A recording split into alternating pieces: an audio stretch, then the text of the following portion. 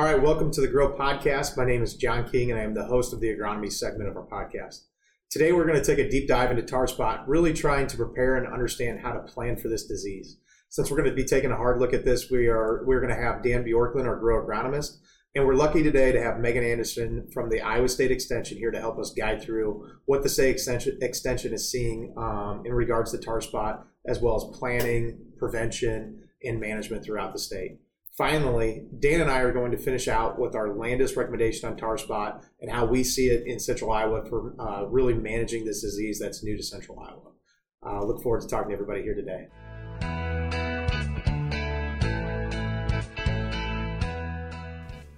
All right, Megan and Dan, welcome to the podcast. Appreciate you guys coming to join us today. And Megan, why don't you tell us a little bit about yourself and what you do for Iowa State Extension? Yeah, thanks for having me. I'm an extension field agronomist for Iowa State, serving 9 counties in central Iowa. So I do a lot of things and wear many hats, but a lot of it is working really closely with our farmers and others in agriculture, like their retailers or ag service providers, to help make the best decisions based on research-based information that we have available to us. Hopefully, improving yields, improving management and economics every year. My background is that I grew up on a farm in central Iowa, so I used to be in eastern Iowa for Iowa State, and I got to move back to central Iowa a few years ago, so that was cool. And went to Iowa State, got a degree in agronomy and a master's in crop production physiology. My focus was weeds, but I dabble in all the pest management. Yeah, which is, we're talking about tar spot today. Weeds in central Iowa are just a whole other bad deal that we've had to deal with the last few years. But we're really glad that you're here, and I appreciate all you do with our farmer owners in central Iowa. And, it's funny. We've been hammering the tar spot thing pretty hard since early summer, and I think it's something that clearly we just got back from our Grow Rewards trip down south in Florida, and it's definitely something that our farmer owners are very interested in. We had our kind of breakout session for the learning group, and we maybe had one snippet on tar spot that we were talking about, and I bet it ended up morphing into the next 20 minutes of conversation. So, I know a lot of the farmers that I talk to and deal with, it's something that's front of mind to them every day. Well, Megan and I were talking earlier before we got started here about when you first see tar spot, and I first saw it August 8th, forget that, these little black spots on the leaves, and there's like 4 of them, and you think, we know the history and what's happened in the East, but you look at it, you think, that's not that big of a deal. And then you come back the next week, and all of a sudden it's flared up. And this was over in Northeast Iowa by Hampton, and the most interesting disease I've seen in the 40 years that I've been an agronomist. Yeah, no, for sure. Dan? Yeah, I know. That's saying a lot for Dan, ain't it? Yeah. So, Megan, you're going to kind of run us through a little bit of the history of tar spot to give everybody kind of a baseline of how it started or where it came from, and a little bit of what you guys have looked at Iowa State. So kind of run us through of what the history of tar spot is from an infection standpoint here, or disease standpoint here in, really the Midwest. Yeah, so it was first identified in, I think, for sure Indiana, and I think Illinois in 2015. And we really didn't know all that much about it, except that it seems to come from kind of Central America, from parts of Mexico, high corn growing regions. And then in 2016 was when it was first found in Iowa. And a really good agronomist in eastern Iowa actually sent in some samples to our plant insect diagnostic clinic. And I was asked to go out and confirm it because it was such a new disease. Of course, they sent me out to go look for this disease that, like Dan said, it's like you're looking for tiny little pinprick black spots on corn leaves. And we were able to find it really pretty easily once we figured out what we were looking for. But it's so easy to mistake it for something else. Right. And it doesn't look all that serious when you first run into it. And since 2016, it has just been identified further and further west. And so I think through in 2019 was when I think we had every county in Iowa identified as having tar spot, and then it's now broached over into Nebraska.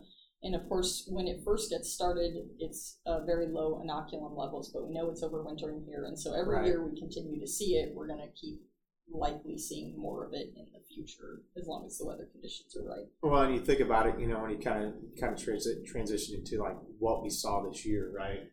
that Hampton area, and for those that are listening, I mean, tar spot is really prevalent where you have moisture, right?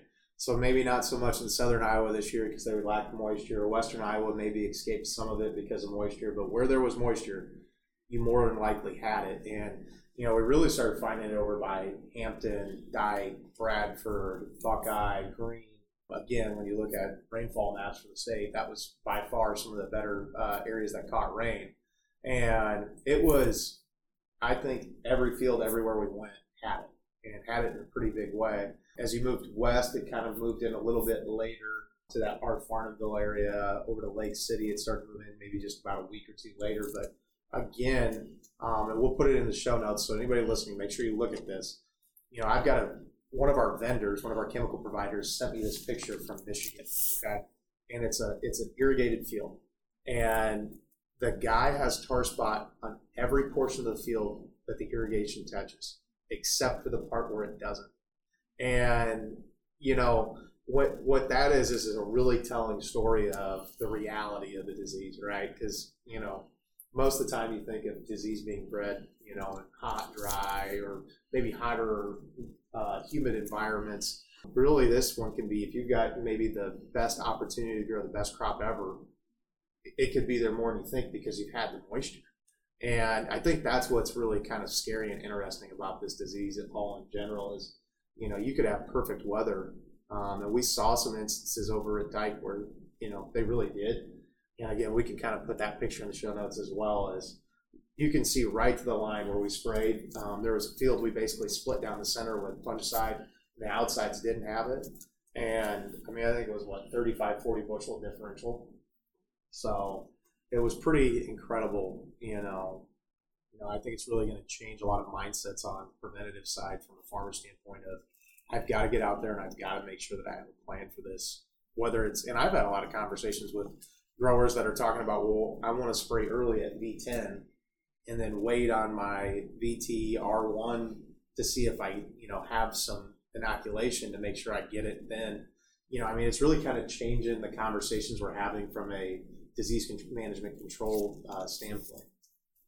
Yeah, I think it is really interesting because this year throughout the state, or a good portion of the state, except Northeast Iowa, seemed to get all that kind of late season rainfall, and then the rest of us got it a little bit later.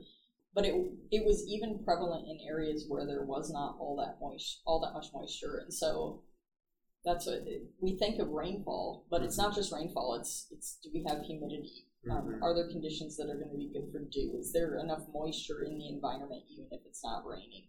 And so that's something that I think is important that people be thinking about, because when we typically see this disease come in, it's late, but if we are having those conditions happening earlier in the growing season, this year was the earliest we've ever identified it in Iowa.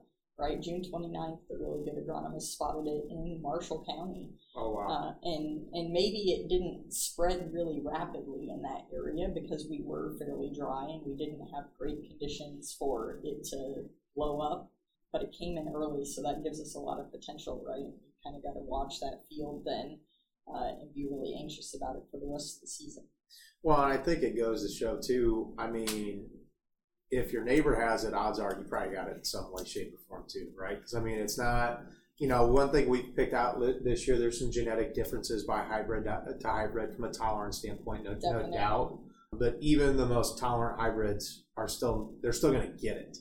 And if you've got it in one field, the odds are you've got it in about everything that touches or is near that field as well.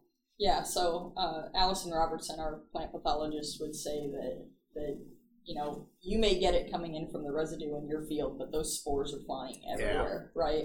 And so that's one of the challenges, like we talk about the fungicide application timing, right? If we knew it was always coming up from the soil and we could protect those lower leaves on the plant with like a V10 application, and we knew that was kind of going to block that disease pressure from really amping up in that upper part of the canopy that we need to protect, that'd be awesome. But unfortunately, this is it's kind of everywhere in our environment. Yeah. So we really have to make sure that we're keeping in mind protecting that upper part of the canopy, perhaps in some cases in addition to some of the lower leaves as well. Yeah, and I think that's, again, from a lot of it is timing, because we've we found it, and it was probably almost too late, but we still made applications late season on tar spot that I think made a huge difference from a yield standpoint up in that Latimer, Hampton, Bradford area for sure. I mean, and it was pretty thick through there, wasn't it, Dan?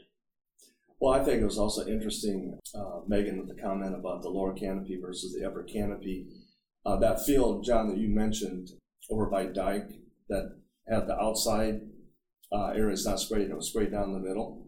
When I saw the NDVI image of what that looked like, I talked to our account lady and said, I want to look at this field. So we went up and we went right on the split. And it was fascinating because where we used the fungicide, when you panned down below and went up, you could still see the tar spot up until about the ear leaf. And the above the ear leaf was clean. Then we moved over to where everything was brown, and it was everywhere. And that was about that second week of August that we made that visual observation. And it was interesting to go back later on, because when you went back later on in September, then it was everywhere. Yeah. But it was a whole idea of getting past black layer. Yep. So just a very, very interesting disease, the way it progresses.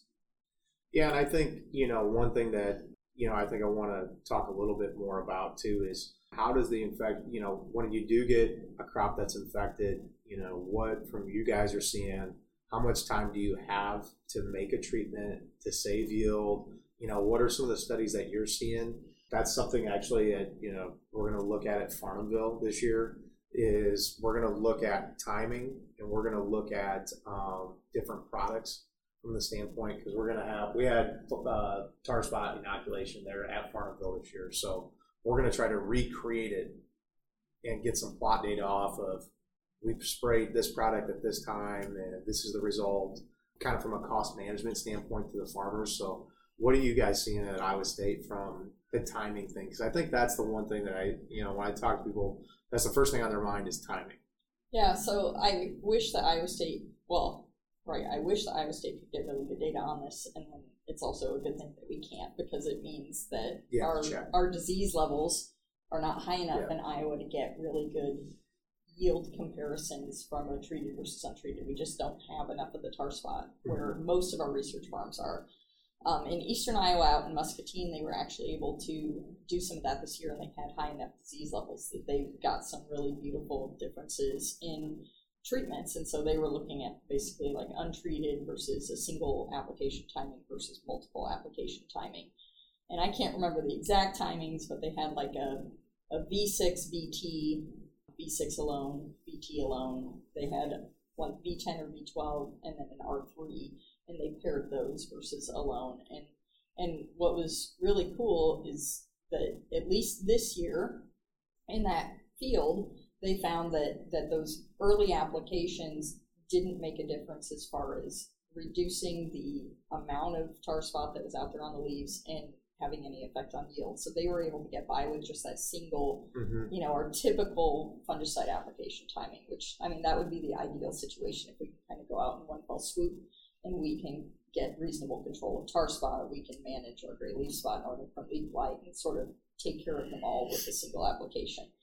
That may not always be the case. So far, that appears to be working pretty well, but of course, as weather conditions change every year, the amount of pressure that we have out there changes, and so we always need to be out monitoring for it. So there's actually a really great app that's available that can help with knowing when to scout for tar spot. Oh, really? Okay. Yeah, so it's called Tar Spotter, and I think it's going to be its 4th iteration coming this spring.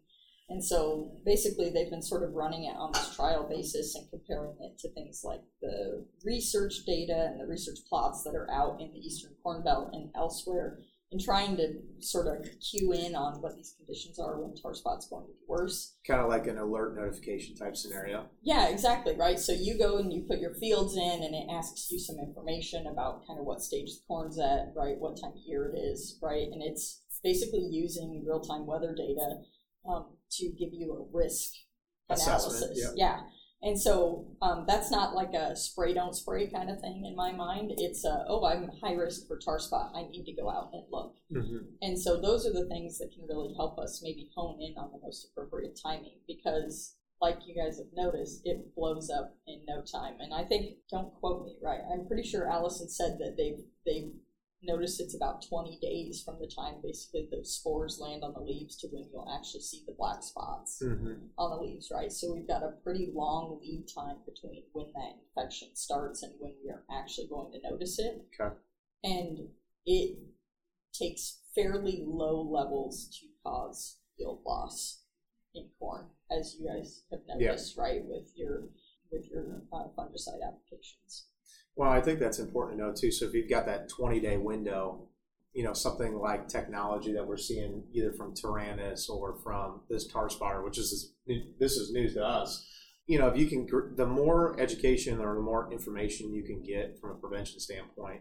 Again, when we look at it, it's all about preventive control from RCC. It's how do you make sure that your timing's correct? How do you make sure, a lot of what our recommendations this year, we were kind of talking about it before, is pairing up your premium fungicide with some more straight Mode 11, maybe it's a generic, maybe it's something cheaper that's cost effective, but to give you more residual control out there in that acre to prevent it as long as possible. Because at some point, if you've got it, it's gonna get it at some point. But it's all about how can I get that crop as healthy as possible to the end of the season. Yeah, the goal with the fungicide is not really ever to stop a disease completely in its tracks, right? Mm-hmm. The idea is that there's a pretty well-known disease development curve, right? That it starts slow and builds very, very quickly until it plateaus out when it basically reaches the capacity of what the plant can carry, right? So essentially we've killed the plant off. And so the idea is that curve is basically going to remain the same no matter what. But what you want to do is you want to push back. You want to flatten that curve. You flatten that curve out so you get more time where those leaves are actually going to be protected. And maybe it is going to blow up, but hopefully it's going to do it like after R4 or R5 when it's not going to affect yield, or at least is much less likely to after R4. And Dan, I think this kind of parlays very nicely into what we've done a lot of work on from a hybrid standpoint. Again, when you think about, you can always call it the plant factory, right? Keeping that healthy plant factory. I think that's something that we're going to continue to look at as well at Landis, is from a hybrid specific idea of how are the hybrids from, and when we look at our corn hybrids that we're providing to our member owners, we're very fortunate. We have both the Corteva platform and we have the DeKalb platform. So we have two of the better germplasms in the entire world to really go out there and place hybrids and really get to understand which ones perform differently. And we saw different performance this year. There's no doubt about it. Every hybrid is not created equally from a disease package. And I think that's something, as a farmer, if you want to understand how to maintain yield and have the best plan, it probably starts with that hybrid selection. And then, kind of moves on to what's my preventative and curative fungicide management. So what's some comments, and I know we're going to put some videos about this in the show notes. What's some of your comments looking at disease platforms at the hybrid standpoint? Well, when we first saw the tar spot over Northeast Iowa, we had a plot with every single hybrid that we have available to the farmer customers in that plot. And what I liked is that we did it by maturity, so we did it every other one. Yep. Was either Corteva or Bayer. Every other one from, in some of these plots, from 97 day all the way to 114 day. Fascinating to see those differences. And so what we did was that we went to these locations and we took video of every single one. So it takes a long time to do that, but we walked down and some, it was really hard to spot initially. In others, it was pretty evident right away. And so we went back on a weekly basis from the 1st of August all the way really through the middle part of September, so that you could judge that.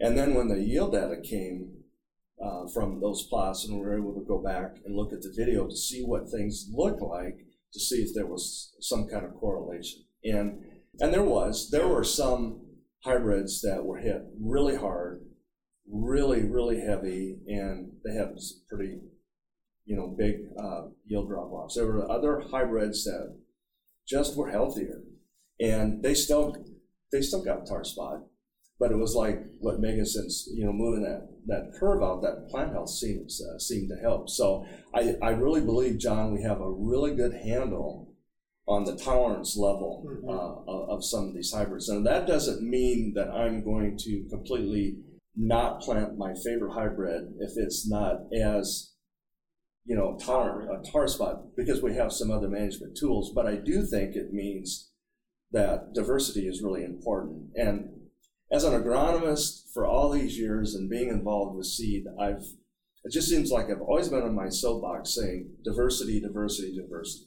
In the same way that my financial advisor tells me, Dan, you need to not always go this direction or that direction when what you're looking at for financial returns. We know that's true. We know that in the long run that works out.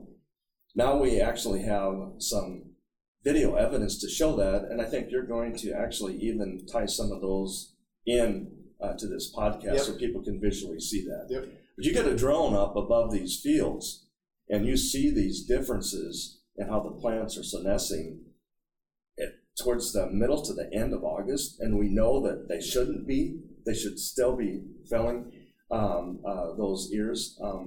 It's very good observational data, is what I call it, to go along with what you pull up later on.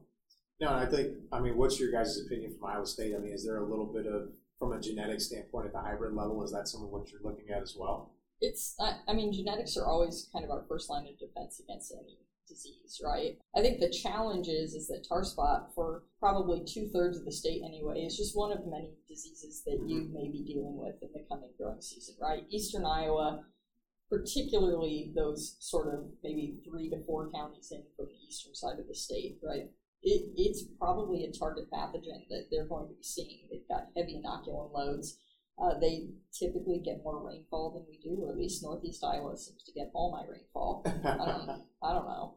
And so it's probably like one target thing that as these companies are getting so much better about knowing the background of their hybrids and knowing sort of how to compare rating-wise as far as their tolerance goes, it's probably going to be a key thing. But maybe for somebody in Western Iowa, it's just one of many things that they're going to be looking for, and that's where that diversity really comes in, that not every hybrid has to be the best against tar spot, but you certainly want to know it ahead of time, right? Like if you have a hybrid that's your favorite hybrid, but it's weak against tar spot, that's totally fine, right? You just need to be aware of that so that you can be prepared to make those decisions that go along with that the following growing season. Yeah, I think I totally agree with everything you said, and I think it is really important. And I think that's the value that we're trying to bring through our learning groups, or even just doing business with us in general at Landis, whether you're buying chemicals or you're buying seed from us. We're not, when I look at the seed business, there's plenty of companies out there that have great products. Pioneer, Channel, there's plenty, Brevant, DeKalb, what we support, they all have pretty good products. The seed for us on the sales side is the most emotional sale that we have to make every year. Our goal a lot of times is we just want to make sure that we're providing them goods and services that are going to work. So they're really like their Pioneer hybrids, it's fine. We're more than willing to make sure that we're providing the correct fungicide package for that hybrid. But I think that's why it's really important to have a strong relationship with companies like us we're pretty dedicated to understanding this and providing a lot of good information to help really look at how to prevent it or make it less of an impact for sure. When you look at this year, what are the 3 things that you would say, maybe 2 or 3 things, as a farmer, when I'm getting ready to, it's prepay time today for these guys. A lot of them are making full farm solutions today. What are the few things that they really need to be paying attention to in the plant? Is it product selection? Is it service provider from the standpoint, am I doing aerial versus high clearance? What are some things that you guys look at from a tar spot prevention standpoint, or some of the key factors? Obviously, it always feels like it goes back to products, but maybe there's a couple other ones. Well, I think probably the most important thing is having a good scout and support system out there, right? So whether it's somebody who's checking your fields, whether you're the one checking your fields, or at least having a super good relationship with whoever your service provider is, to help with that decision making, right? So not every farmer is going to get super jazzed about going out and looking at the corn and trying to decide whether to apply a fungicide, but hopefully you have someone who can help with that if you don't, right? So I think that's huge. Certainly product selection is going to be really important, especially if tar spot is an issue in fields next growing season, right? We know that newer products have those longer residuals. They have the ability to stave off this tar spot for a longer period of time. And they're going to work against the whole other spectrum of foliar diseases that we may be dealing with, like the southern rust that we occasionally see come in, right? Northern leaf blight, gray leaf spot, whatever it may be, right? So you want something that's going to have that good residual on it to really provide you that protection. No, I think that's key, and I think that's why we've been pretty passionate about it for the last year, really trying to understand, and it kind of gets back to the product selection standpoint. It's not like these products are super easy to get a hold of right now. I mean, as being the input or the procurement provider for the company, I get a question every day on Valtima. Can we get enough Valtima? Guess what? No, we can't. It's not that readily available. Can we get enough Trivacro? Can we get enough Mirabis? It's not that available. So when I look at it from, again, being prepaid timing, I look at what we have at least on order bought from suppliers for, I'm going to call it our more premium fungicides. Year over year, we've definitely ramped up and are trying to buy more, but it doesn't mean that we've got a shipment so far. Until you take physical delivery of it, it is what it is. So, I think that's another thing, as when I look at it, those products are not as readily available for the market when the market wants to change that way.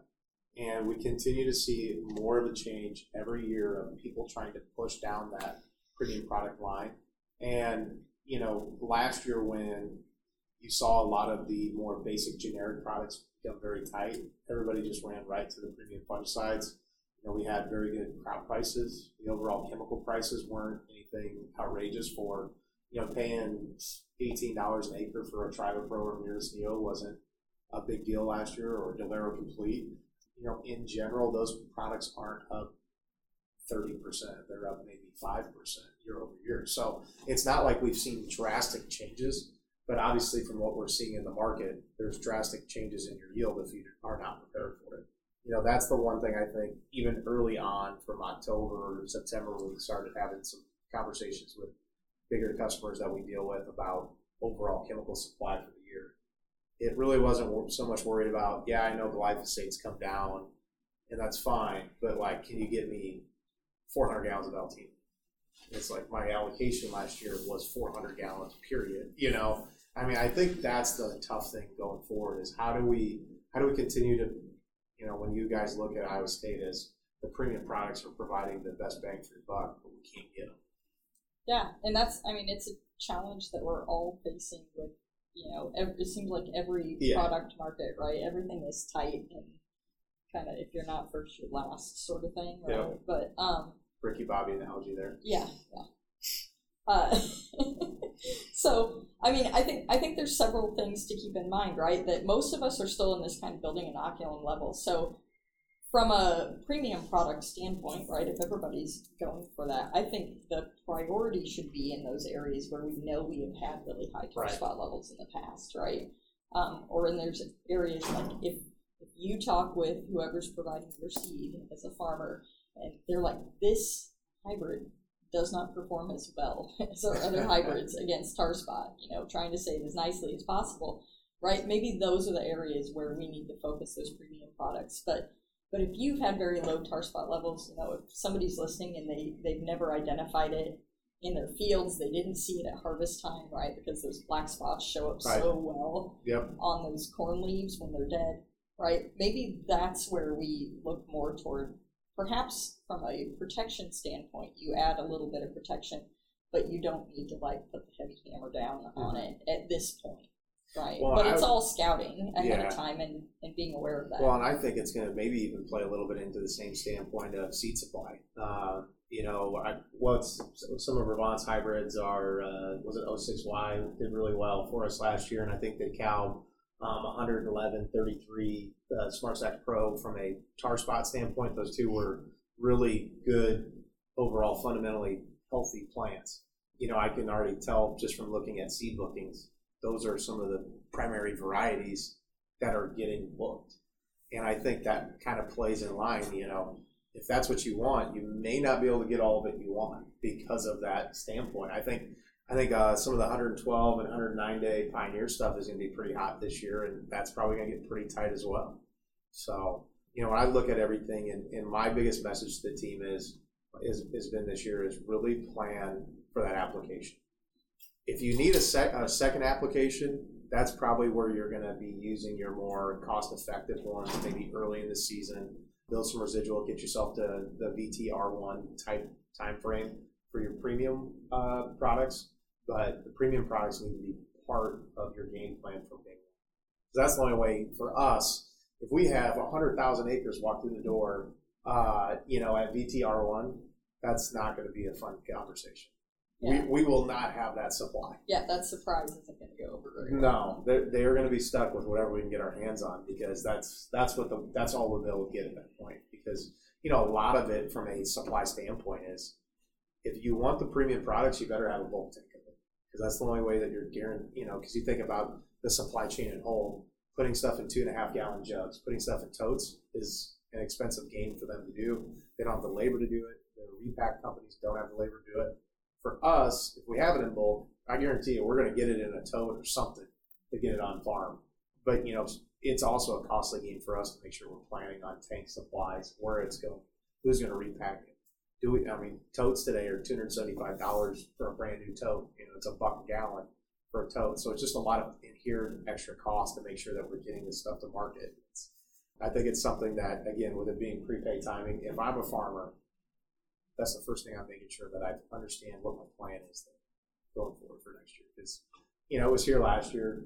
Someday it's going to rain consistently throughout the year, all across Iowa, and it's going to become a bigger deal. Well, John, what's really interesting is I just remember not that long ago that we had the big outbreak with northern corn leaf blight. Yep. And it was in those years of 16, 17, and 18 where it did rain. Yep. And now 2021 and 22, it didn't. It's going to happen in one of these years. And I almost make this prediction, and you can make anything you want after you've been around for 40-some years. We're going to get caught sometime in the next few years, and there won't be enough product to spread. Because those people will come in, those 100,000 acres you talk about, and there won't be product. Well, and I think the biggest thing for everybody to understand, it's not always necessarily the base AI that is the problem with supply. It's everything else that goes in the jug to make it formulated correctly. And when I'm talking to suppliers, that's the biggest holdup, is there's a lot of the inert ingredients that are going for, they either come from China or come from somewhere else. And when you have lockdowns in China, then you can't, maybe you're making the AI here in North America, but you can't get the other stuff that goes in the jug. I want to say Agronomy GT has 128 different ingredients to get it to be the final produced product. Okay, it's not just dual touchdown, Callisto, and bicycle primer. It's not like you're just mixing 4 of those. It's 120 different variations of products that you have to implement into that jug to get the final product. So, I think those are things that, again, we talk a lot about on the fertilizer side, but the chemical side is just as big, of understanding what you're going to be, what your plan is, and getting on it, especially early this year. I would say prices are at a point where they're pretty comfortable. We don't have the big glyphosate or Liberty shortage that we had last year, but we're probably going to deal with shortages on our more premium products in order for plant health. So, Megan, greatly appreciate you joining us here today. You've been a wealth of information, and we really appreciate the partnership here with Landis, and we'll look forward to having you here on the podcast again. Thanks for having me. Awesome.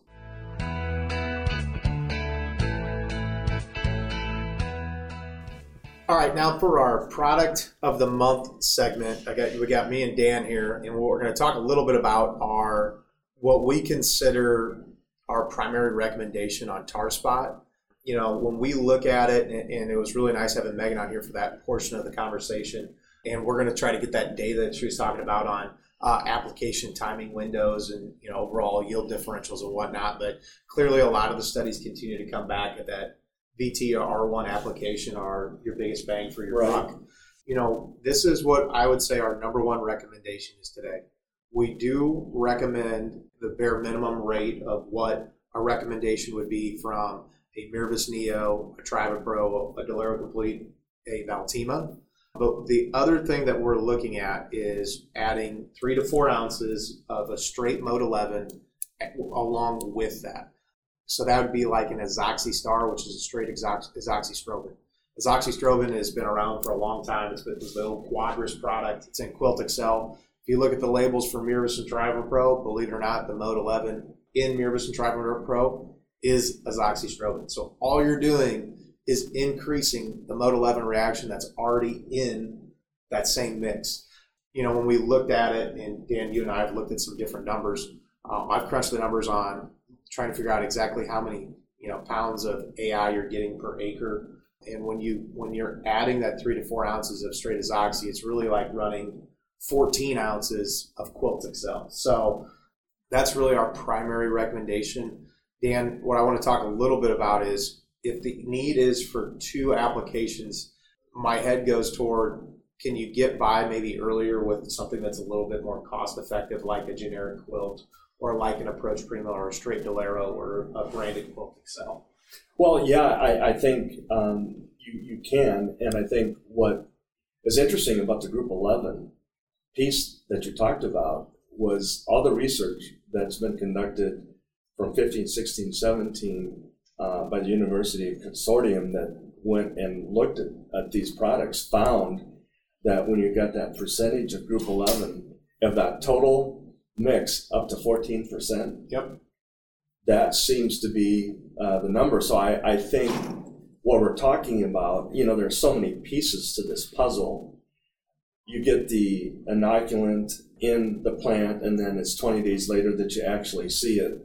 So you get that 20-day window. I don't know of any other disease that acts like that. Yeah, that's when crazy. We had northern corn leaf blight, which we mentioned, a few years ago. And which we saw quite a bit last year too. Well, once you saw the lesions, you sprayed it. Yeah. But you didn't have seem like this latency period to the same level as you do with tar spots. So I want to get that Group 11 in early and as high concentration as we can to get us that preventative and to move that curve that we were talking yep. about along to help us. And I think some of the reason, again, why I keep bringing up this idea of adding just a straight Mode 11, just from a financial standpoint, for those listening, when I think about it, base rate on Delero Complete is going to be about 8 ounces per acre, okay? So that's going to run you, I want to say, somewhere around 17, 18, 19 bucks, 20 bucks an acre. Somewhere, call it 17 and $20 an acre. Can't remember off the top of my head. To go from 8 ounces to 12 ounces, you're talking to almost a $30 program versus if I'm at $18 an acre cost on a Delero Complete, now I'm at 21. You're really not, you're getting the same amount of AI. I mean, when you pull the label, you crunch the numbers, and you do the rate, you're getting the same amount of AI at 8 ounces of Delero Complete and 3 to 4 ounces of Azoxy as you would if you're running 12 ounces of straight Delero Complete. So, I mean, a lot of what we're looking at is, from our due diligence, is we're trying to find the most cost-effective way to manage the disease. Not everybody can go out there and spend $30-some on a premium fungicide, plus you got $15 or $20 of, labor or application into it. It gets to be pretty costly. So that's a lot of what we're looking at. And along with that, what I'm excited about is what we're going to do at Farnhamville in the trials of really timing and products. So, for those listening, I literally approved the invoice today. We were able to get ourselves here at Landis part of a lot of the research and development that we're going to do from our own foliar products, as well as looking at different stuff like this. We got 2 DJI drones coming that we can do a lot of specialized strip trials. So if anybody listening to the podcast has, an 80 or 40 that in the past was getting flown with an airplane, and believe it or not, the guys flying the planes are really not that excited about doing strip trials for fungicide. We can come out now and do some real live trials on your ground where we're saying, hey, we can split 10 acres here with Valtima and 10 acres here with Delero Complete and give you guys some real life ideas of what that performance is going to do. Well, the Farmville research location and using those acres has been phenomenal. Or, you know, ever since Lana started doing that, and Dave Lemke, you really appreciate what he's done there. That is a proof of concept. And to take it from the proof of concept now to field level, this is a whole different level, a whole different game. And it's a part of what you were mentioning earlier about what we're doing with learning groups and trying to get that specialized information and find those agronomic nuggets of information. You've had Brad Sherwin on before, and he told me today he's finished all the analysis. It's fascinating what we learned. The latest one was, and I'll just throw this out as a teaser for people to come to meetings later on, is what is the best ROI soybean population? It might surprise you what that is. And when we make that recommendation, we're going to prove to you that we're not just here to sell you seed or sell you unnecessary amounts of seed. We're going to give you the recommendation that works for your farm. And it'll be the same thing that you've been explaining here with the fungicide and coming with that with the group 11, especially John, when you just mentioned that the TrivaPro. It's the same group 11 that's already in it. I mean, that's, again, and that's to me what's ground truthing the idea, right? You know, so you could either run maximum rate of TrivaPro to get the same amount of AI, but at the end of the day, you're adding the same product in there that's already in there. Yep. It's not like it's a non-proven product, right? It's been around for a while. You know, and a lot of what the chemical companies are doing, and again, they're doing good things, they're taking existing products that have worked and they're adding new components that are making them, again, a premium product. However, with post-patent, you know, a lot of the products that have been working for a long time are coming down and are available to us that we can then repurpose in different ways that, you know, from a cost standpoint, you couldn't do before. So that's what excites me. And again, that's what I think it's important. Again, we have the learning group opportunity. It's on our website. We'll put the link in our show notes. That's a great way for everybody to be involved, get information on what we're doing, what we're looking at, you know, and as we're bringing new products to market, either from us or suppliers, you know, that's a good opportunity for you to be a part of that group and get an opportunity to see that. So with that, I want to thank everybody and for listening to us, and I hope everybody has a Merry Christmas and a very Happy New Year.